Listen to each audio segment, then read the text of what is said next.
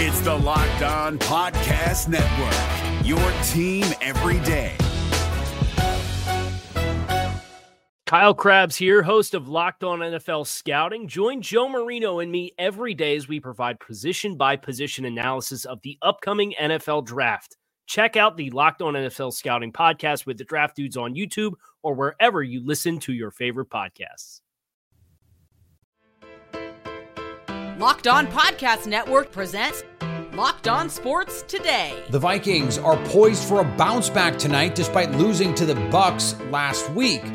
Also, Austin Eckler breaks down the shocking loss to the Dolphins, and the Mets made the best move they can make to contend next year. I'm Peter Bukowski, starting your day with the can't-miss stories and biggest debates in sports. You're Locked On Sports Today. Searching all major sports. Found. Let's start with the biggest story. Today's episode is brought to you by Jace Medical. Empower yourself when you purchase a Jace case, providing you with a personal supply of 5 antibiotics that treat over 50 infections. Get yours today at jasemedical.com. That's JASE medical.com. The Minnesota Vikings lost a shocker at home in week 1 to the Tampa Bay Buccaneers as favorites, 20-17 against Baker Mayfield and company. And for their troubles, they get to go on a short week and face the defending NFC champions. It is Vikings and Eagles on Thursday night. Luke Braun from Locked On Vikings joins me now. And Luke, let's start with what went wrong for Minnesota in week 1. Turnovers. It's the simplest thing ever. Don't fumble, you win the game. They outgained the Buccaneers by a huge margin. They were down in the red zone twice, threw an interception once, fumbled once, had another strip sack happen in the first half. They could have gone into halftime 24-10 and the Bucs feeling like they're completely out of it. I mean, look, they gave up 20 points on defense and they turned the ball over 3 times on offense. The fix is simple. We don't have to think very hard. Yeah. Protect the ball. You win the game. And actually, defensively, they only allowed 3.6 yards per play to Tampa Bay. They put up 5.9 yards per play on offense. If you just look at the underlying numbers, this should have been a butt kicking for the Vikings. So, okay, the sky's not falling. And I think that's the vibe in the building is like they're looking at that going, look, we did a lot of things correctly. We don't have to make any giant wholesale changes. We're going to stay the course here. We just have to protect the ball, but things are going to come around. Okay, so they've got to come around this week against the Philadelphia Eagles, who did not look great themselves in week 1, albeit against a really good New England Patriots defense, at least we think at this point. So in this matchup, what can they do against Philly that they didn't do against Tampa Bay? Coverage-wise, I think they can stay in middle of field close a little bit more behind their blitzes. That is something that the Patriots did that seemed to give the Eagles quite a bit of trouble. When they would blitz, they would go single high, cover 1, off man.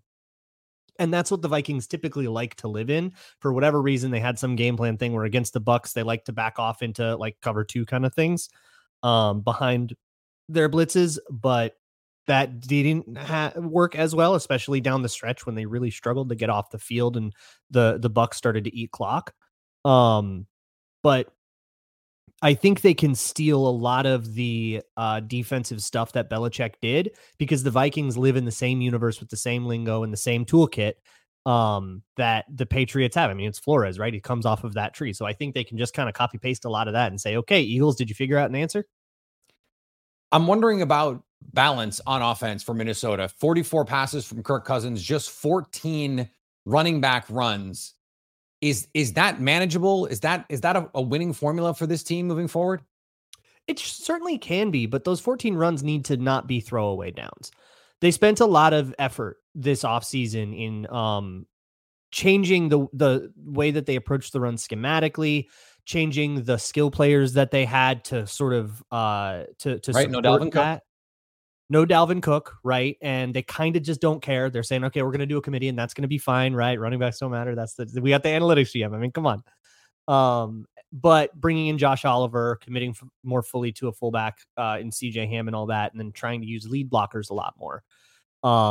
But I think O'Connell's still O'Connell. He still wants to throw the ball. We're not going to suddenly become the Dan Campbell Lions where we want to make our identity as a ground team, but you need some kind of run game. You need it to control the clock. You need it to control the pace of the game. You need it to set up play action in places. You need to be able to run the ball, and those can't be throwaway downs. So those 14 plays being bad still has an outsized impact. They got to figure that out, but from a volumes perspective, yeah, they could be 75-25 all year, and I think they'd probably be fine with that. Stay up to date all year on the Minnesota Vikings by subscribing to Locked On Sports today and Locked On Vikings on your favorite podcast app and on YouTube. Thanks for making Locked On Sports today your first listen. Coming up, just how shocking was the Chargers' loss to the Dolphins? We get a first-hand perspective from star running back Austin Eckler. Before we get to that, though, Aaron Rodgers gives us a thought on his future. Modern medical care and treatment are crucial, but our global supply chains are fragile. Things like pandemics, natural disasters, and foreign travel may cut you off from the treatment you need. Jace Medical is your solution. Just fill out the online form, and one of Jace Medical's board-certified physicians will review it to determine whether medications are safe and appropriate. Then they send you your prescriptions to one of your partner pharmacies, where Jace orders will be filled and mailed directly to your home. And not only that, you can send your physician a message for answers to treatment-related questions anytime. Everyone should be empowered to care for themselves and their loved ones during the unexpected. That's why Jace Medicals offers the Jace Case. Save more than $360 by getting these life-saving antibiotics with Jace Medical plus an additional $20 off by using my code LOCKEDON at checkout on JaceMedical.com. That's JASE Medical.com. If you're looking for the most comprehensive NFL draft coverage this offseason, look no further than the Locked On NFL Scouting Podcast. Join the draft dudes, Kyle Krabs and Joe Marino, as they go position by position through the NFL free agent class and into the star-studded crop of college stars who will be selected in the 2024 NFL Draft. If you want to know who your favorite NFL team should be adding to its roster, you need to check out Locked On NFL Scouting, available on YouTube and wherever you get your podcasts. Part of the Locked On Podcast Network, your team every day. Now, here's what you need to be locked on today. Aaron Rodgers will miss the rest of the season with his torn Achilles, in case you hadn't heard. This raises questions about the future of the newly minted quarterback of the New York Jets, who is going to be 40 years old when he's rehabbing a serious injury. For the moment, it would seem he addressed these questions on Instagram. He posted a long message that included, "The night is darkest before the dawn, and I shall rise yet again." Rodgers' comments came shortly after Jets coach Robert Saleh and owner Woody Johnson both indicated they expect the four-time MVP to return in 2024. Not sure why Rodgers felt the need to channel his inner Harvey Dent, but it would seem you can expect him to be running the Jets offense next season. At least for now. Maybe he'll flip a coin. Three key Philadelphia Eagles players, running back Kenneth Gainwell, cornerback James Bradbury, and safety Reed Blankenship have been ruled out of Thursday's home opener against the Minnesota Vikings. Bradbury remains in concussion protocol, while Gainwell and Blankenship are dealing with rib injuries. Defensive tackle Fletcher Cox also has a rib injury and is listed as questionable. For those of you interested in the fantasy football impact of it all, the loss of Gainwell should lead to a bigger role for DeAndre Swift. Getting Swift more involved was already on Coach Nick Sirianni's radar after the running back finished with just 2 touches in the opener. The NBA Board of Governors unanimously voted Wednesday to approve tougher resting policy rules and punishments for star players who sit out games. The new policy includes those games on national TV and in-season tournaments, as well as multiple All-Stars sitting out together for regular season games. The rule would ultimately give the league office authority for greater oversight over discipline for missed games and the ability to fine teams more than $1 million for each instance of violations for resting players. NBA Commissioner Adam Silver said the player participation policy is something that the NBA, the NBAPA, and individual players and teams all want to return to that principle that this is an 82-game league. Nobody told the Clippers, apparently. On the diamond, the Atlanta Braves clinched their 6th straight division title. This is one of those nights, again, as I mentioned, one of the steps you want to take along the way of accomplishing the dream of being World Series champions. And the Atlanta Braves, they put a lot of value on this NL East title. Yeah, and they should. I mean, it's not easy, obviously, although the Braves have made it look so much, especially this year, doing it as early as they have. But, winning a 6th consecutive National League East title and doing it in the fashion that they have done it this year, I think makes it a little bit different. I mean, it was pretty much domination from beginning to end.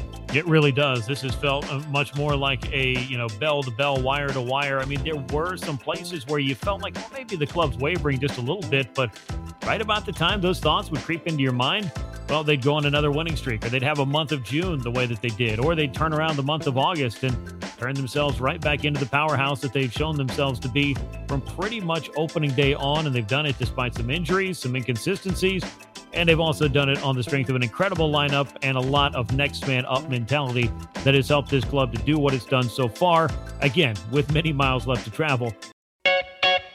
And the Colorado Rockies notched their 2nd straight win over the Chicago Cubs. Rock on Rockies fans, Paul Holden here from the Locked on Rockies podcast. Back-to-back wins for the first time since mid-August for the Colorado Rockies, and it's thanks to Chris Bryant's return and the young guys and the long ball. The Rockies played stellar defense in this series and have highlighted why Brenton Doyle is one of the, if not the best outfield defender in all of baseball. And Nolan Jones is doing great things. Eleris Montero continues to swing a hot bat, and the Rockies, like I said, get their first back-to-back series win. Well, not series win, but back-to-back wins and a series win for the first time since mid-August as they take down the Chicago Cubs in 2 out of 3. The dreaded San Francisco Giants head into town next. The Rockies still looking for their first NL West Series win of the year. Can they get it and plunge San Francisco's playoff hopes? We'll see. We'll be breaking it all down right here on Locked on Rockies. Here is another story you need to know. The LA Chargers lost in dramatic fashion to the Miami Dolphins on Sunday.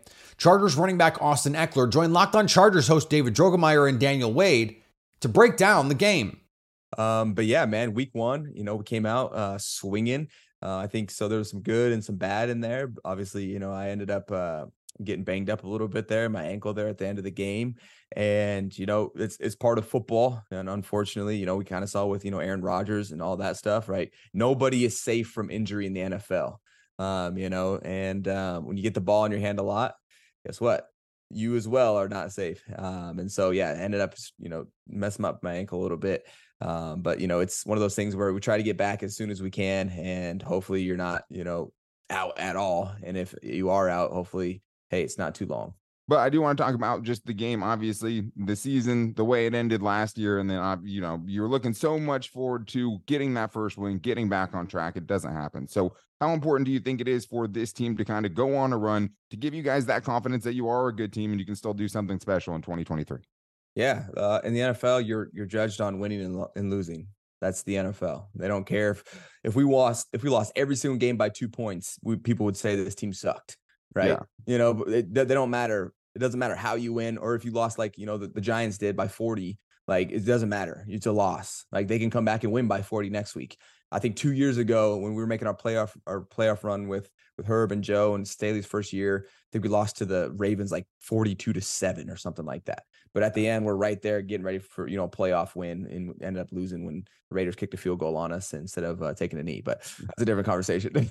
And so, like, it's not everything, to make sure that, oh yeah, you win the first game, you win every single game, but obviously you don't want to lose any games. But it's good to see, I think our offense is playing at a high level. We need to get our defense rolling a little bit. Offense, we can still clean up some stuff. At the end of the game, our 2-minute drive wasn't that great to go and seal it and give ourselves a chance to win with a field goal. And so that's football. That's what makes it so great. There's so many different variances of it, but I like where we're at right now. And I'm glad we didn't lose by 40. Me too. That is a different feeling than losing by 2 for sure. Yeah, obviously offensively, like you mentioned, you guys kind of didn't really end the way you really wanted to, but overall the offense looked fantastic under new offensive coordinator Kellen Moore. And considering it was only the first game, do you guys think you have a chance to be even better than what we saw on Sunday? Ooh, that's a great question, because it's like, how do you define what is better? Because it's not black and white, right? Like, is better scoring 40 points next week, or scoring more than 34, or is it just winning the game? So yes, want to be better, but I think it's more of a philosophical question of like perspective, like what is better? Because I'm going to come out, I'm going to try to play as consistent as I possibly can.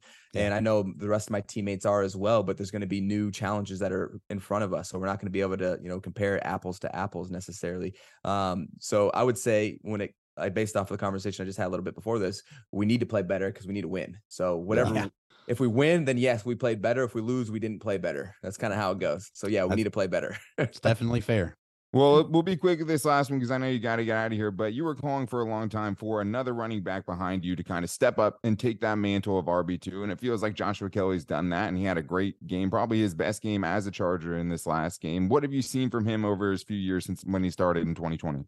Yeah, man, this guy's been making some strides, and it's showing up. It's showing up in the preseason when we had like record-breaking preseason rushing numbers. And there's been the stigma around our building where it's like, hey, like we can't run the ball. Why can't we run the ball? Let's run the ball. And so guess what we did? Dang it, we ran the flipping ball. And that's why I got to remind you to go freaking vote for me on NFL.com/FedEx, for ground player of the week, so I can help, provide some scholarships out here. But right now, when it comes down to running the ball and getting this ground game established, I think it's so important for us because we know the receivers that we have. So we know we're going to be able to throw it. And, you're going to have games where you're going to lean heavily on one or the other based off the defense you're facing. And, when you're playing a cover 8 team like we saw last week, your running backs and tight ends got to come alive. Stay up to date on the LA Chargers by subscribing to Locked On Sports today and Locked On Chargers on your favorite podcast app and on YouTube. Coming up, the Mets made the most important move they can make to be contenders next year. If you're looking for the most comprehensive NFL draft coverage this offseason, look no further than the Locked On NFL Scouting Podcast. Join the draft dudes, Kyle Krabs and Joe Marino, as they go position by position through the NFL free agent class and into the star-studded crop of college stars who will be selected in the 2024 NFL Draft. If you want to know who your favorite NFL team should be adding to its roster, you need to check out Locked On NFL Scouting, available on YouTube and wherever you get your podcasts. Part of the Locked On Podcast Network, your team every day. This has not been the Mets' year. I may have said that before. This year, Steve Cohen made a huge investment into the team, and it did not pay off. Now the Mets have hired David Stearns to be the president of baseball operations. As Ryan Finkelstein says on Locked On Mets, this is the best move they could have made heading into next season. This is massive news for the New York Mets. This is, again, the best thing that's happened to this franchise since Steve Cohen took it over. It's that simple, because as much as Francisco Lindor was a great trade and a good contract, as much as you like the other free agent signings the Mets made, signing Max Scherzer to eventually win 101 games last year, or, the Kodai Senga signing that's worked out great, or extending Brandon Nimmo, Edwin Diaz, whatever it is, whatever, good news that you want to bottle up in the last 3 years in the Steve Cohen era, this is the one that, in my opinion, will hold the most value moving forward. This is the one that hopefully will put the Mets on a path to not only contention, but perennial contention. I would be a little more convinced of this if David Stern's tenure in Milwaukee hadn't ended the way that it did. And it's not as like Steve Cohen is not going to maximize his opportunities at all times. When you can just buy your way out of problems, the marginal advantages that you can gain from the analytics of it all, they're not quite as important. When you can just give Max Scherzer or Justin Verlander the bag, I don't know how much of an edge that Harvard education is really providing. At the same time, this is about building a farm system. It's about evaluating talent. It's about hiring the right people and putting the right processes in place. When David Stearns went to Milwaukee, he was one of the most sought after personnel people in the game. Still, it seems to me that if we're talking about the biggest moves that could have been made, well, I can think of Max Scherzer in the past. I can think of Justin Verlander in the past. So even if it is the case that this is the biggest move that they could have made heading into next season, the big moves that they've made that were the biggest moves they could have made heading into next season haven't exactly paid off so far for the New York Mets. And finally, the main man involved in taking down the quarterback found it strange he wasn't protected better. Micah Parsons joined everyone watching Sunday Night Football who was confused as to why Daniel Jones wasn't pulled from the Giants' season-opening loss to the Dallas Cowboys. Dallas sacked Jones 7 times and constantly pressured the New York quarterback in Sunday night's 40-0 blowout.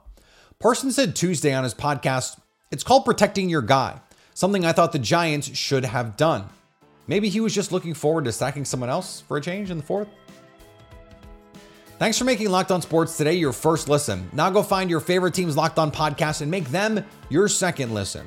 Coming up on the next Locked On Sports Today, will the Eagles begin the season 2-0?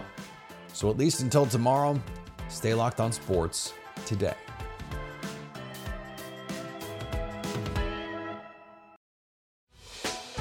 Hey, Prime members, you can listen to this Locked On podcast ad-free on Amazon Music.